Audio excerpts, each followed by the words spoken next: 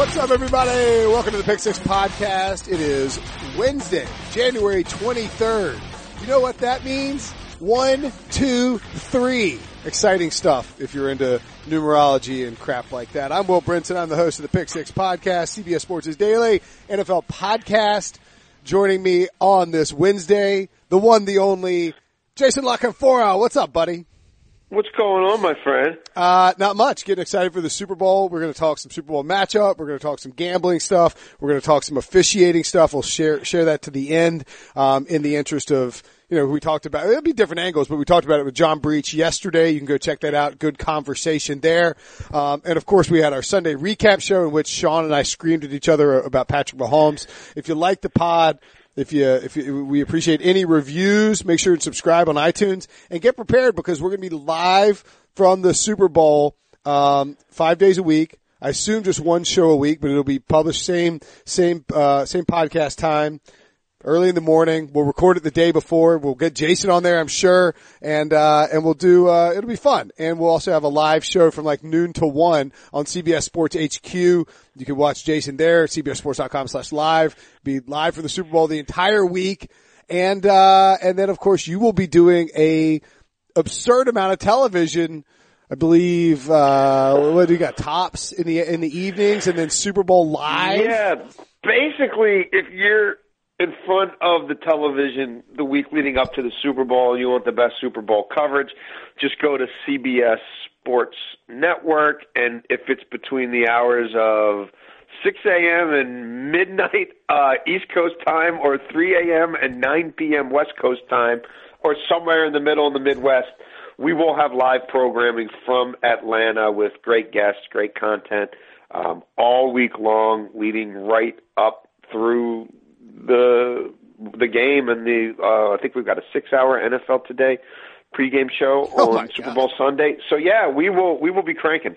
Yeah, we'll have I don't know if they're doing anything I'm sure they're doing Boomer show on in the mornings, and then Rome and Tiki and Tierney. Exactly. And then it's live 24/7. All live from there, and then we'll have special programming in the afternoon. Tops, I think, we'll have NFL Monday QB live from 5 to 7 on Monday, and then we'll have coverage of Media Night Monday night, and then the rest of the week, I think we have Tops from 6 to 8, or no, from 5 to 8 we'll have Tops, and then I don't even know, Will. I'm all confused now. No, from 6 to 8 we'll have Tops, I think, and then 8 to 10 we have something else, and then 10 to 12 we have Super Bowl Live. We got you covered. I saw a bunch of I don't know the names of all the shows yet. I just looked at my schedule, and there's we've got a lot of content coming your way. We're gonna blast you in the face with content. That's the new CBS Sports Super Bowl motto. Get your face blasted with content. Anyway, let's blast your faces with some discussion of the Super Bowl matchup. All right, Jason, what's your initial thought besides another Patriots Super Bowl? I mean, what do you think? Patriots. All right, actually, we were talking about this before we started recording. And you made the point that maybe the Patriots are underappreciated. I think it is easy when we are seeing the Patriots like 6 out of the last 10 years in the Super Bowl. It's easy to get Patriots fatigue, but like what they're doing is ridiculous, right? I mean, it shouldn't happen in any era, much less this era that any sport was set up to prevent this. I mean, that's why when, the league adopted free agency and went from Plan B free agency in the mid-'90s to more full-blown free agency, they did it with the salary cap and with all the revenue sharing and all these other mechanisms that are designed to pull everybody to the middle. And these guys are the ultimate outliers at a time where it should be more difficult than ever in the history of probably any sport to be an outlier. I mean, let's face it, basketball, it's a 12-man roster. You know what I mean? You assemble 3 Hall of Famers at any given time, and you have the makings of a dynasty.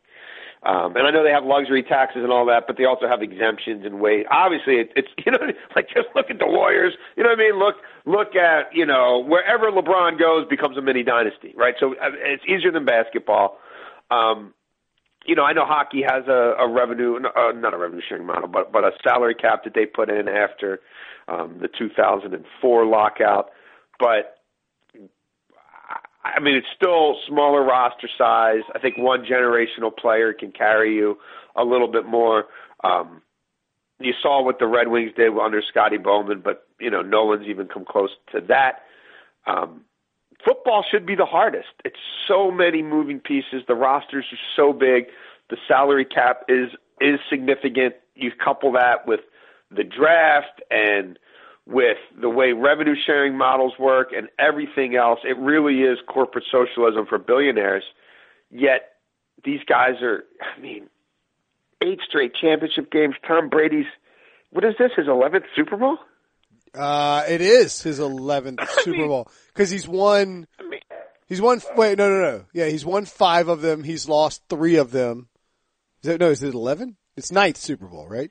9th Super Bowl. Belichick's 11th Super Bowl.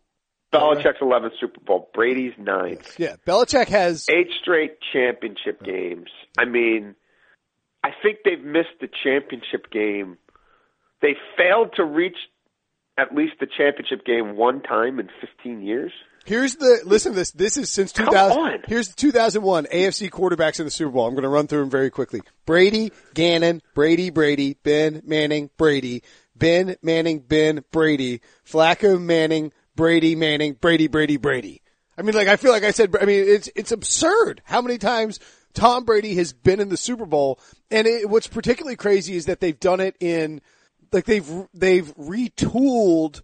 This is how you do a dynasty, right? Reinvented themselves a billion different, right. Hyperbole, but 10 different times. They did it with Antoine Smith and 3 yards in a cloud of dust and a really, really good defense, right? And then Brady started to emerge, and the defense was still really good. And then they had no defense, but they drafted the 2 tight ends and then eventually added Randy Moss, and it was chucking it all over the place. And then obviously Aaron Hernandez goes to prison and Randy Moss is gone, and they reinvent themselves again, and now it's new slot guys, and it's all, Edelman and Amendola for a while. There's no outside receivers and not much of a running game.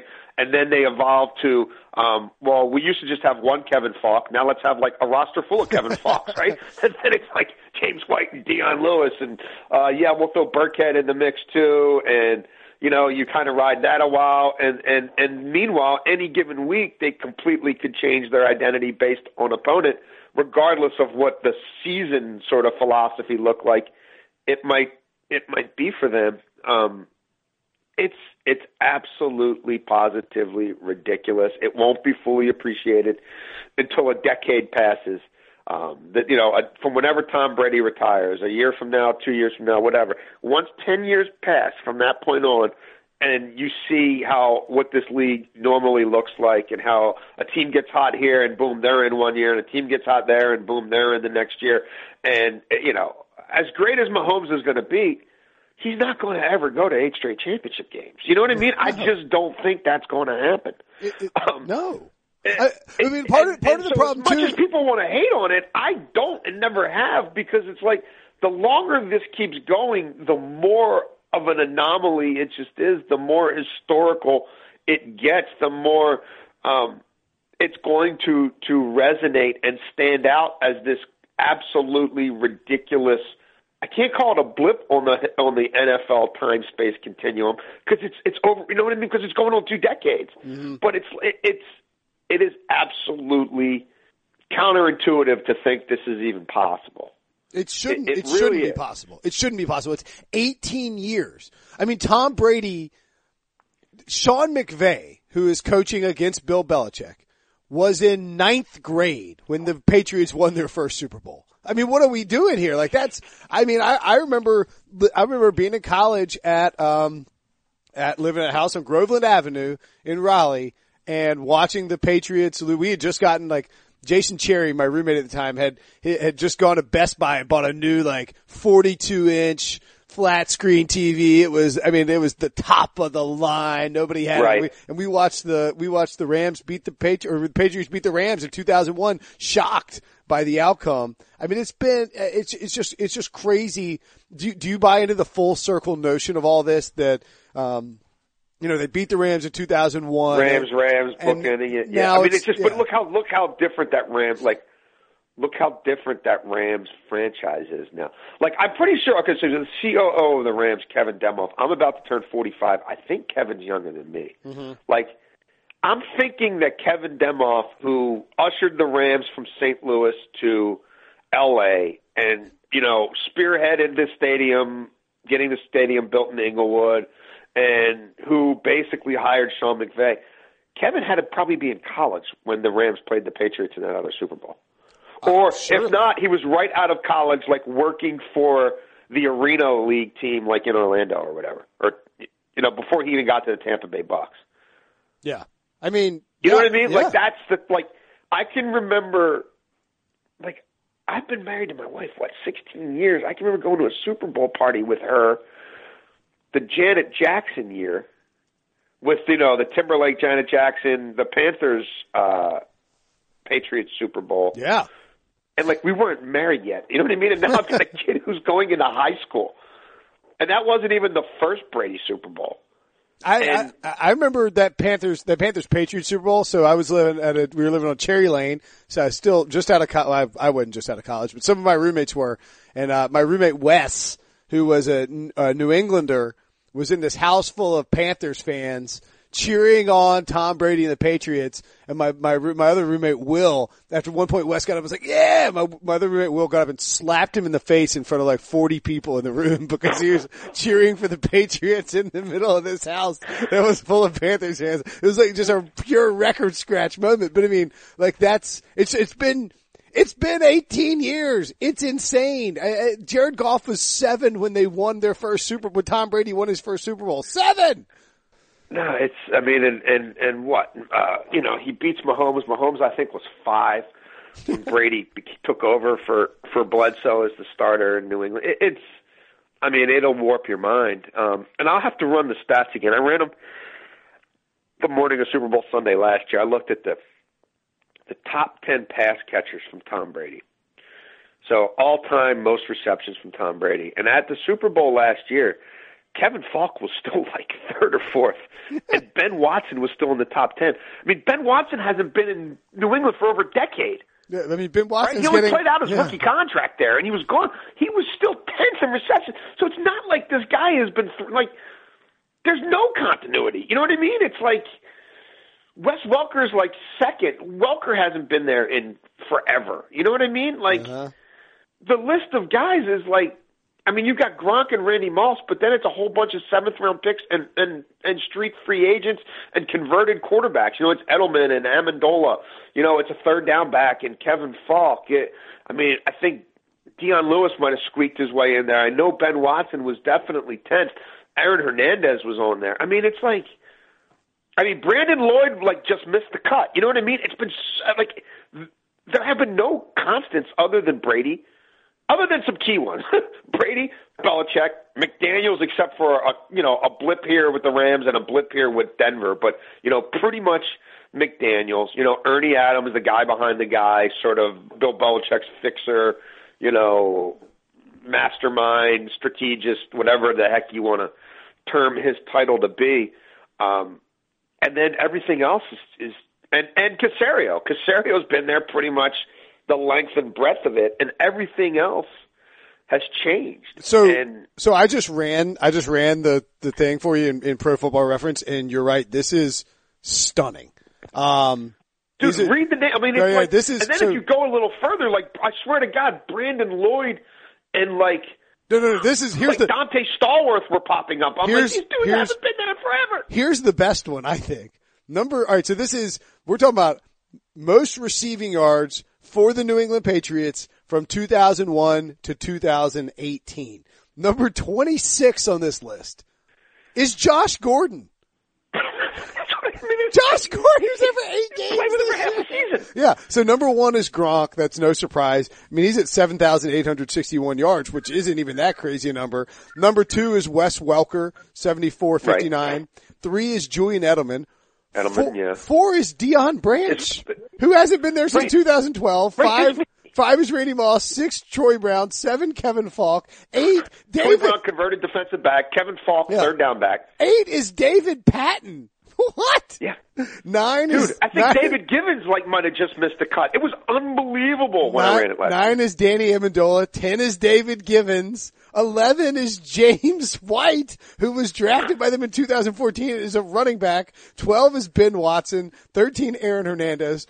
Aaron Hernandez. So those two dropped from a year ago. So those two were in the top 10 a year ago. So they've been pushed out by White and this is insane. I mean, like, I believe it. Like, all these guys are... And he's the greatest of all time, and people are like, well, but they win all the time. I mean, dude, this is who he's played with. Like, go take any other quarterback from this era and say they're going to play this long, and that's their top 10. You know what I mean? Like, if you're looking, go look at Peyton Manning's.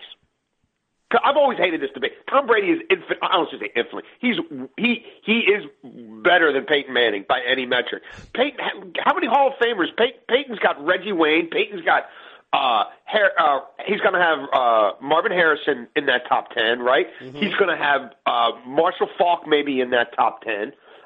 Go run Peyton Manning's top 10. All right, so we're looking at Colts receiving yards from 1999 to 2012. Does that work? Most receiving? Yeah, I guess it would have been. Was Manning drafted in 98? He was 98, wasn't he? Yeah. 98. Yeah, because T. Martin, 2012 was when Andrew Luck was drafted. So it'd be 2011, I guess. 2011 season. Yeah, 2011, because he was drafted in 98, because T. Martin won the, he won the Super Bowl, or the college football championship in 19. Oh, this isn't that great. Marvin Harrison, Reggie Wayne, Dallas Clark, Marcus Pollard, and Edgerrin James. The top 5 is better. Okay, so before the top 5 are, 3 of the top 5 are Hall of Famers, and I mean, that was a pretty good tight end for a decade. Well, I mean, Marvin Harrison had 12,878 yards. Reggie Wayne, 11,708. Both of those guys would be 1 and 2 on Brady's list. Marshall Faulk is 15 for Peyton Manning. Brandon LaFell is 15. I mean, Marshall Faulk may be the best pass-catching running back in the history of the game. Okay. Yeah. I mean, he got traded, of course. I mean, look, there's only 30 guys on the list, with over 100 receiving yards for Peyton Manning in that stretch. There are 69 guys over 100 receiving yards for Tom Brady. Hat tip to Gronk. Gronk, you should tweet that stat at Gronk. He'd be very happy. He would be. I mean, Chad Johnson is 47. Like, Cordarrelle Patterson is 52. Well, LeGarrette Blount is 60. Deion Lewis is 28. I mean, there's just running backs. Dante Stallworth was actually there for a decent amount of time. Reshae Caldwell, 23. It's just crazy. Let's get into, what do you think about this matchup against the Rams, though? I mean, the Patriots are now, I believe, up to they're up to 2.5 point favorites after opening for a lot of early money came in on them, huh? They opened up as a 1 point underdog for some reason, and they were there for about 10 minutes, and it flipped. Well, it worked, right? I mean, they know what they're doing, because then all of a sudden, I was reading somebody put a $150,000 bet on the Patriots, and then somebody put a $200,000 bet on the Patriots, and next thing you know, the line's swinging. Yeah, for sure. I mean, look, because what happens is they induced big money at the onset, or with 2 weeks before that game was played. They obviously know what they're doing, right? I mean, they got enough money coming in. I mean, somebody could break their ankle between now and then in practice. You know what I mean? Like 2 weeks before the game, they got enough money right off the bat that it moved the line 2.5 to 3 points. Well, Vegas is going to be rooting hard for the Rams. Ironically, Vegas needed the Patriots against the Rams in 2001 bad. There was a lot of smart money back then on the Patriots, but there were also like, everybody's like, the greatest show on turf. These guys are going to throttle them. If you're a 14-point favorite in the Super Bowl, nobody's betting against you. Just like the Patriots and the Giants back then. They're 2.5 point favorites, and people are hammering the Patriots. And John Murray at the Westgate said he expects it to go up to 3 at some point during the week. You think you could see some buyback at 3? Right. How do you bet against Tom Brady and Bill Belichick with 2 weeks to prepare? Knowing that, Jared Goff just looked shaky, I thought, in the first half. And Todd Gurley they say he's healthy, but he's clearly not. Something's not right there. But I mean, 2 weeks is a long time. Something's not right there, but 2 weeks is a long time. Well, I tend to think it's going to be a Patriots home game, right? I mean, there's no Rams fans. There's no Rams fans.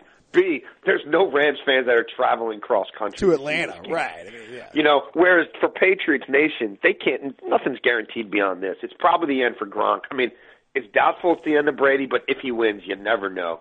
I mean, I tend to think that dome is going to be rocking for the Patriots, and that it might be one-sided enough that it actually gets to Goff a little bit. Well, again, like I've got a crap ton of experience covering Patriots Super Bowls. I've been to a bunch of them. I feel like the one against the Seahawks was pretty split. The Giants one was pretty split back in 2011.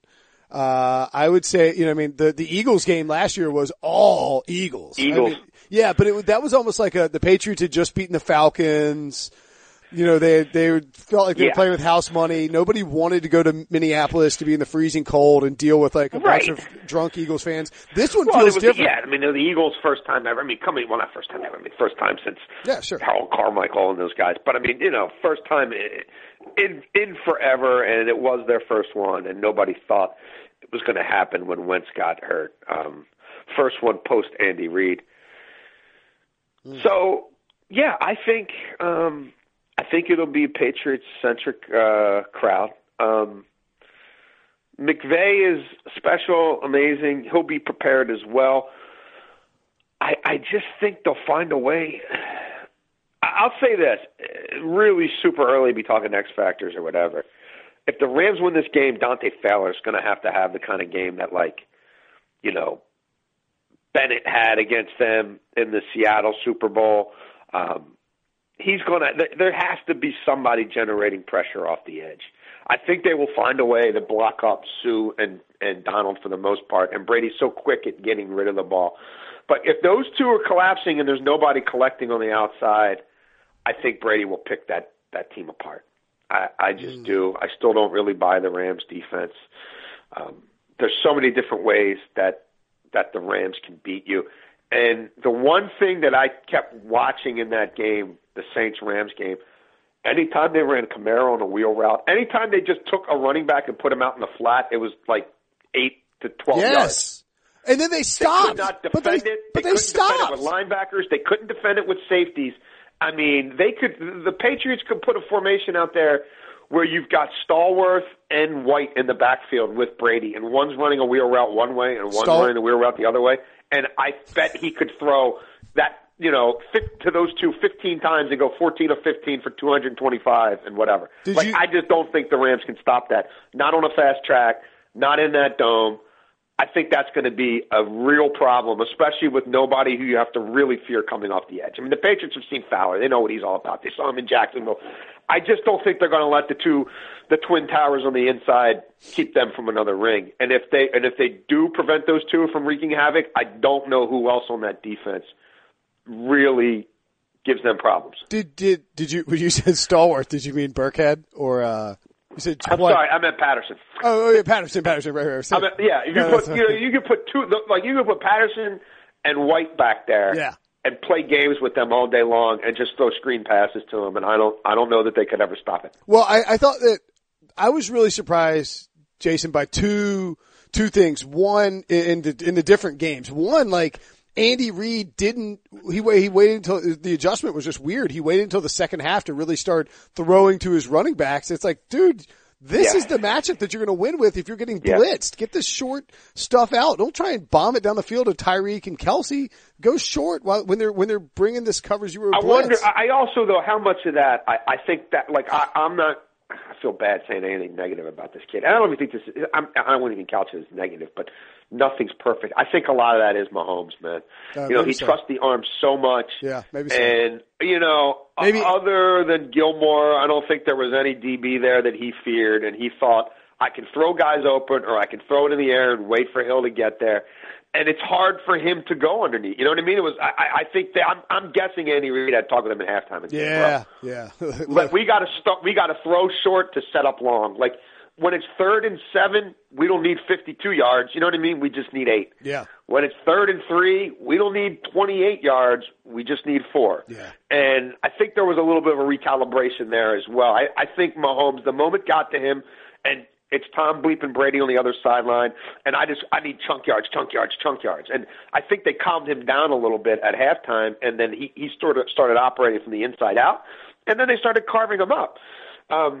But certainly the approach changed, whether that was play calling or just, him keeping his eyes closed before he moves them downfield and not just locking in on hoisting the ball down the field. No. I think you're right. And it like 100%. He looked much calmer in the second half, and that's something that's sort of been an issue for him during his first year as a starter, being just too gassed up in these big spots, especially on the road or then in the playoffs. Which is natural, yeah, and you sure. compare what he did to what Andrew Luck did and what, Deshaun Watson did and what every other young quarterback in the playoffs has done. I mean, even compared to Goff. I mean, Goff, if the Saints, they were giving the Saints the game. The Saints just didn't take it. You know what I mean? Yeah, 100%. The Rams gave them the game in the first 20 minutes.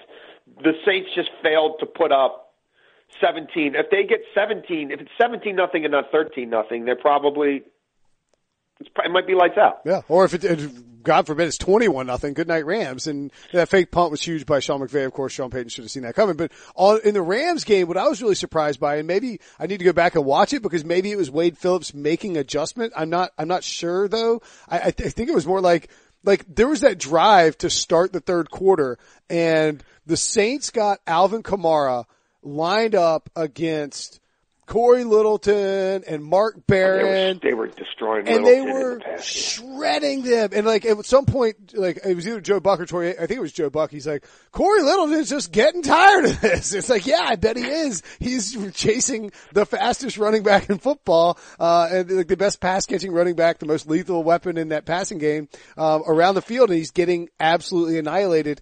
I don't think that the Rams linebackers can match up with the Patriots running backs, obviously. I mean, James White has these Super Bowl moments. He's a monster. They deploy him like crazy in these spots. And two, I don't think Josh McDaniels is going to get away from that the same way that it felt like Sean Payton kind of got away from that and Drew Brees got away from that. They sort of stopped. Well, and Sean, I know it was tough sledding running the ball, but the key metric that nobody's talking about in that game is, I think Kamara had 9 carries and Ingram had 8. I mean, they're all about volume in the run game. They're about systematically sucking your soul out of your body and grinding you down. And 17 combined carries for those two just ain't getting it done. Now, it looked to me like Andrews Pete was playing with one hand, and that was a problem. And the Rams were obviously not giving up much on the ground. I think those two combined 17 carries for 48 yards. But the Saints equation really is getting 35 carries out of those two and only having Brees throw the ball 30 times. And, that's who they were when they went on that, whatever 9-10 game winning streak, whatever it was. When they were looked like for 2 months the best team in football, it was because they were balanced to a fault. And it was about setting you up early with, even if they're only running for 3-5 a carry or 3 a carry, they just keep coming at you and they're softening you up. And there's going to be one spot where you bring too many people down in the box and then it's a play action bomb over your head or something to gain, but they're just going to make you keep respecting the run. And the Rams didn't really have to do that. And I think, a lot of times it's not even the effectiveness of the run, it's just the number of carries and the cumulative impact of it. And I think in this game, if the Saints had 25 completions and 30 rushes, they probably win just because with that lead, what it does to the clock, and they just never really adopted that mindset where it was like, we're just going to out-ugly you for a period of time. That never materialized. And that was a big surprise to me. Yeah, I mean, it is wild to think that the Saints were up 13-0. And again, like you said, it should have been 17, should have been 21, something like that. They were up that big, and Drew Brees threw 40 times, and they only ran the ball 17 times.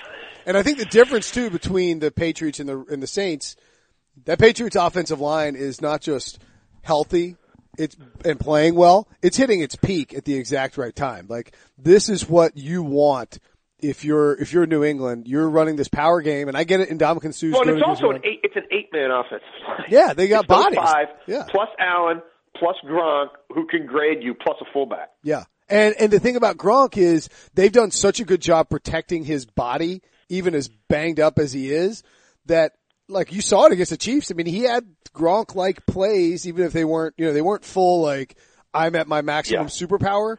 But he's got 60 minutes left. The dude, I mean, like maybe he walks away after this game. Whatever. It's just 60 minutes left in his season, maybe his career, the year, whatever it is.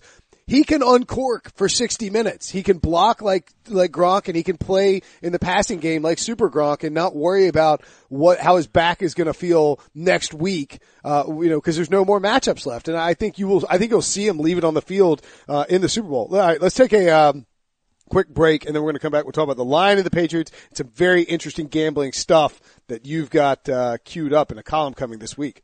The perfect combination of versatile athleisure and training apparel has arrived. Thanks to the visionary minds of New Balance, Clutch Athletics, and Rich Paul, the designs reflect the heart of the athlete and the spirit of the community.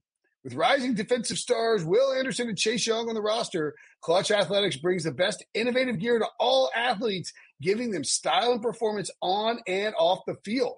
Learn more and purchase Clutch Athletics at newbalance.com. All right. So gambling, kind of a thing, sports betting, we talk about it on here. The Patriots line has already moved, as we mentioned. There's a bunch of money on the Patriots. People just like to gamble. By the way, quick gut reaction, Jason. Baltimore Orioles, over under 60.5 wins. That's according to betonline.ag, which just released MLB totals far too early. So we're talking 61. I think they could win. I think they could win 97 games. Really? Yeah. Win 97 games? No, sorry. Lose 97. Sorry. Yes, I'm sorry.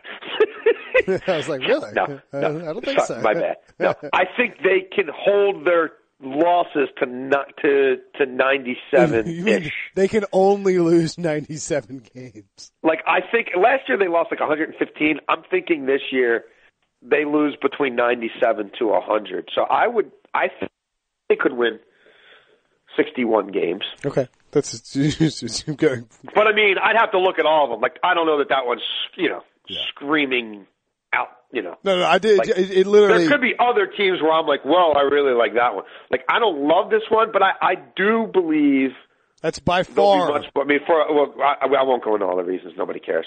But I think they cap the losses at 97 to 100. It's five wins below the next lowest total, which is the Miami Marlins at 65.5. So I mean, at 60, it's hard to lose 100 games 2 years in a row. We'll see what the Orioles do. We can talk about that you more could do it. I mean, it could be done. And honestly, they're not. I mean, no one over there at the warehouse would be crying if they do lose 100. Like if they lose 112 to 115 again, people would be like, okay, that's a bit much.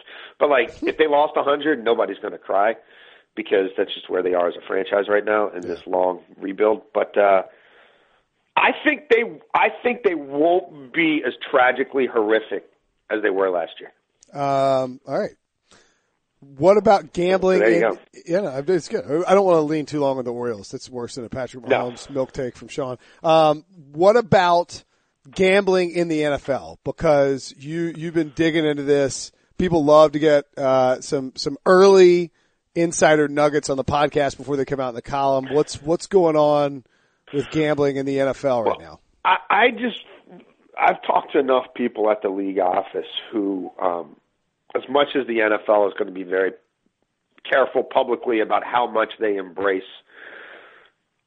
sports betting and gambling as a concept each step of the way, these owners see a pie in the sky here. They see potential revenue streams that won't approach their broadcast contracts, but could become the second most prolific revenue stream for them on the whole as a league when you factor in sponsorships, when you factor in advertising, when you factor in their own ability to profit internally off of next-gen stats, and when you factor in all the contracts that they're going to bid out eventually for who's the official real-time stats provider of the NFL, who's the official information technology source of the NFL, who's the official betting house of the NFL.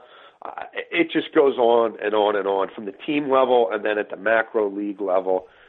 It's being seen as an absolute game changer. There is a definite strong push among ownership to have a lot of, I mean, you got a 7-month off season to sort a lot of this out so that week 1 of the 2019 season could look, feel, I won't say taste, but completely different for NFL consumers and viewers than we've ever seen before.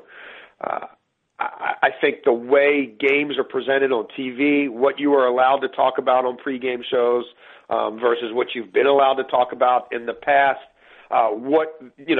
turning the knob leading up to kickoff of an NFL game, it would not shock me by week 1 if it's like it was 5 years ago where every other commercial is FanDuel or DraftKings. You know what I mean? Like when the daily fantasy stuff was really on the rise before the government came in and regulated it. You literally couldn't get around those commercials, and everything sponsored by one of those two. I mean, I think that's where we're headed, but it's going to be Caesars and Ladbrokes and William Hill and, you know what I mean, Bet.com and whatever else. That's coming. And it's very real, and the league is embracing it internally in ways that I think a lot of people aren't aware of. But, I've been told that for months now the league established a sports betting committee among owners and top NFL officials, and they've been holding lengthy conference calls every Friday, figuring out these big issues.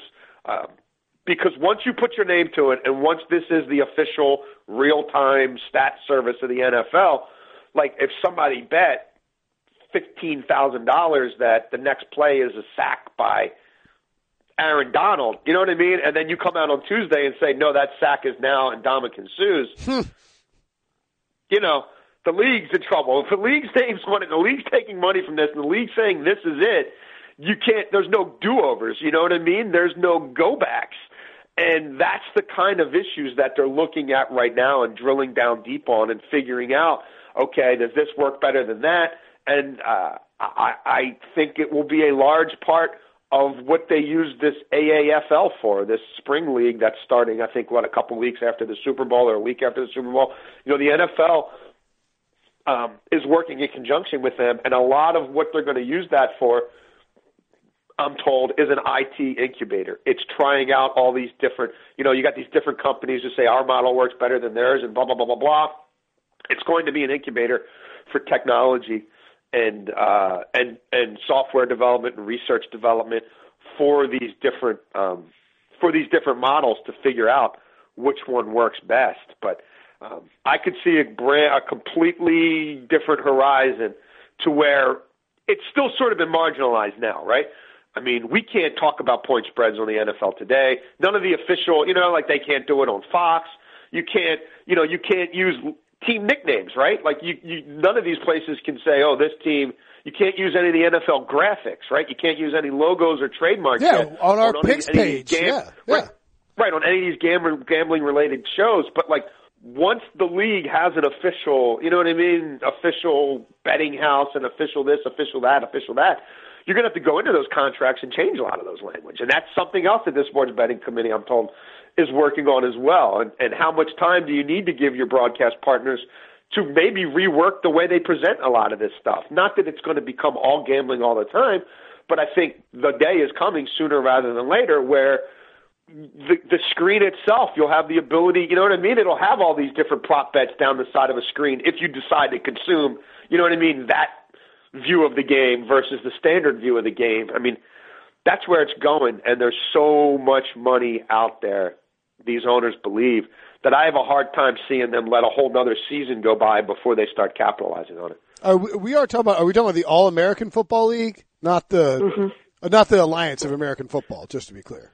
Oh, no, I don't. Whatever the one that's starting in like 2 weeks.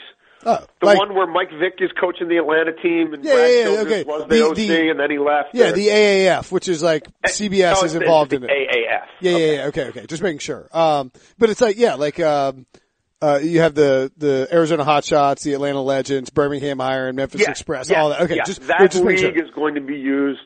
I don't know how much of it you're going to be able to see if you're watching the games, but trust me, inside the league office, they are going to have a lot of different things that they're doing behind the scenes that they can go back and analyze. Okay, did this work better than that? And is this technology better than that one? And do we need 10 microchips in a ball or 500 microchips in a ball? That kind of stuff is coming, and maybe that dovetails not to play the role of host here, with changes in officiating as well, and what the thrust of the future is of officiating in terms of technology and IT and more cameras or, different cameras and all that stuff to try to ensure that whether it's Big Brother or the eye in the sky or whoever, that the right calls are being made regardless of how they're getting to that conclusion. And you're always welcome to play host. It's easier for me, but that sort of makes sense why you see all these former, Dean Blandino, Mike Pereira, former NFL officials are involved. I mean, there are a lot of former NFL people who are involved in the way that the AAF is going. Bill Polian, one of the co-founders, along with Charlie Ebersol. I do think that when you talk about how gambling and technology go hand in hand, I think this brings into it the discussion of pass interference too, because if you bet on the Saints and Rams game, whether you bet on the you bet on one of a couple things, whether it was the Saints -3, whether it was the Saints money line, whether it was the Rams money line or the Rams +3, and that pass interference call, if you believe that Will Lutz was going to make the field goal and he made one that was a little bit further away right after the call, so why wouldn't he make the 27-yarder? That pass interference call changed the outcome of the game and swung literally millions of dollars. Now, I was pointing this out on local radio in Raleigh on Tuesday or Monday, and they were like, well, that's part of, you play the game and, that's buyer beware. And I get it. I don't disagree with that. When you gamble, you are inherently gambling. However, if the NFL is going to embrace gambling and say we are all in on this, we have this is our official betting partner, and we're feeding the stats to these guys and we're taking a huge chunk of money off the top. You can't have something like that influence the outcome of a game, right? I mean, I don't know that. Look, judgment calls are judgment calls. I don't know where the line is. I think it's from the league standpoint, what they're concerned about more is that somebody doesn't spot the ball egregiously, 3 or 4 yards from where the point was. Things that you can check. Right. You know what I mean? Whether or not this reception goes to this guy or a sack goes to this guy and not that guy. Making sure that everything's ironclad so that across the board that play was worth this many yards or this many points in real time and there's no going back. I mean, whether or not a guy would have made this after that, you know what I mean? Whatever happened in that call, Will Lutz may have been approaching the ball and twisted his ankle and just completely, you know what I mean? Slipped or whatever.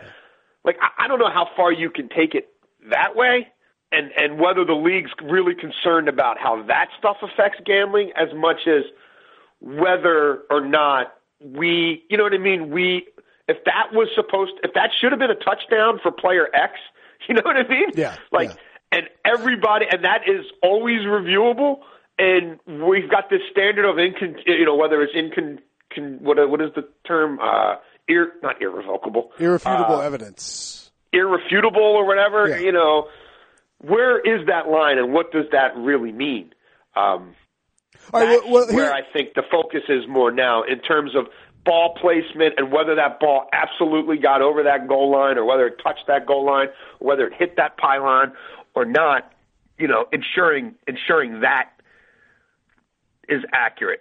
They're never going to get, look, whatever happens with the future of officiating, this guy's fired, that guy's fired, full-time crews, video replay stations, staffed by top NFL officials in each stadium, right on the sidelines, whatever it is, they're never stuff like that where even the rule book can't define it for every single circumstance. Right. There's still going to be dangling participles and loose ends, you know what I mean? And things where somebody's just got to make a call, yay or nay, it was or it wasn't.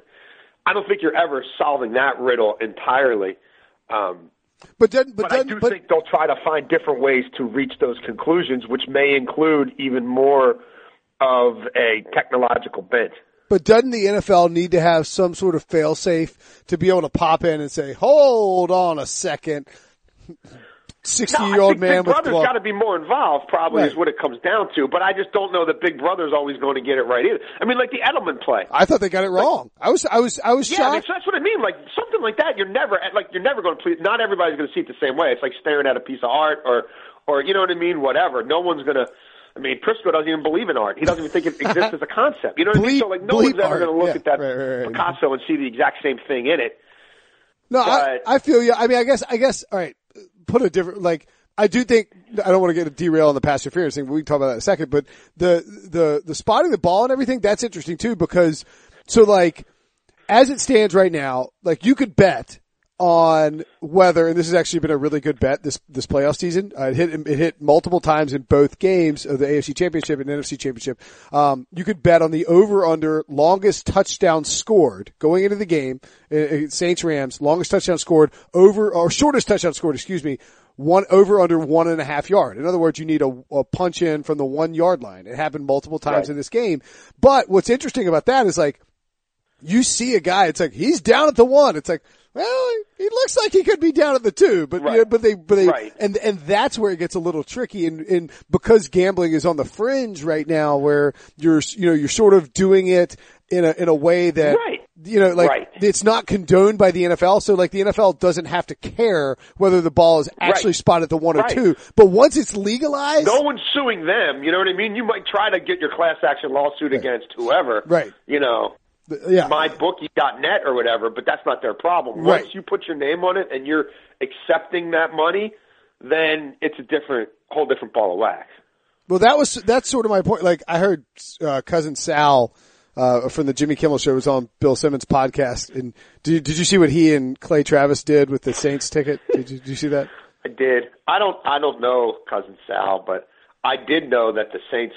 My prediction of the Saints as Super Bowl champs, I absolutely positively knew that was going down in flames and had been completely torpedoed the moment I heard that Clay Travis paid $30,000 for that ticket. I knew there was no chance the Saints were winning the Super Bowl. In fact, I knew they weren't going to win. They probably weren't going to win the championship game. The referee may just not like Clay Travis. Like, that's like, well, it's not just that. I mean, I don't know. I mean, every time, does he ever pick anything right? I haven't. I don't. Look, anytime, if you're going to spend $56,000 on a Super Bowl, on a Saints to win the Super Bowl ticket, just do it before the season when they were like better odds. I mean, all right. Well, we got to get out of here. Jason La Canfora, watch him on CBS Sports HQ. Follow him on Twitter at Jason La Canfora. We'll talk to you next week at the Super Bowl, man. See you in Atlanta, buddy. Sounds good, dude.